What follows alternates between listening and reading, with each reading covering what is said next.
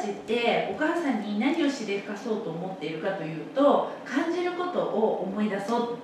せたいって思って仕掛けるんですよ。それは感じるっていうのはもう触って、もう触るじゃないですか、皆さん赤ちゃ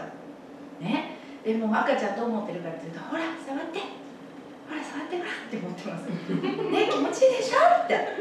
ね。でどうってどんな気持ちとかっていうところからもう触られることをもう促しているし、で触ってもらったこっちの気持ちよさとかもこう伝えてたりして、とにかくこう触るもそうだし、一緒にこう感情を味わうもそうだし、感情をとにかく出させる、感じないっていうことを一生懸命されてるので、その蓋を取ってほらほら感情出してとかいろんなことをこう仕掛けているのにね。で感性って多分なんですけど、子どもたちはね、心っていうのをなんかこう感性とこう合わせて考えちゃうところがあって、感情とかと。で、心って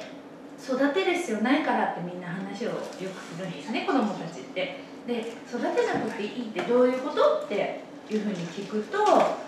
だって生まれた時に一番ピカピカの心の状態で生まれてくるから、育てなくていいのよって言うんですよ。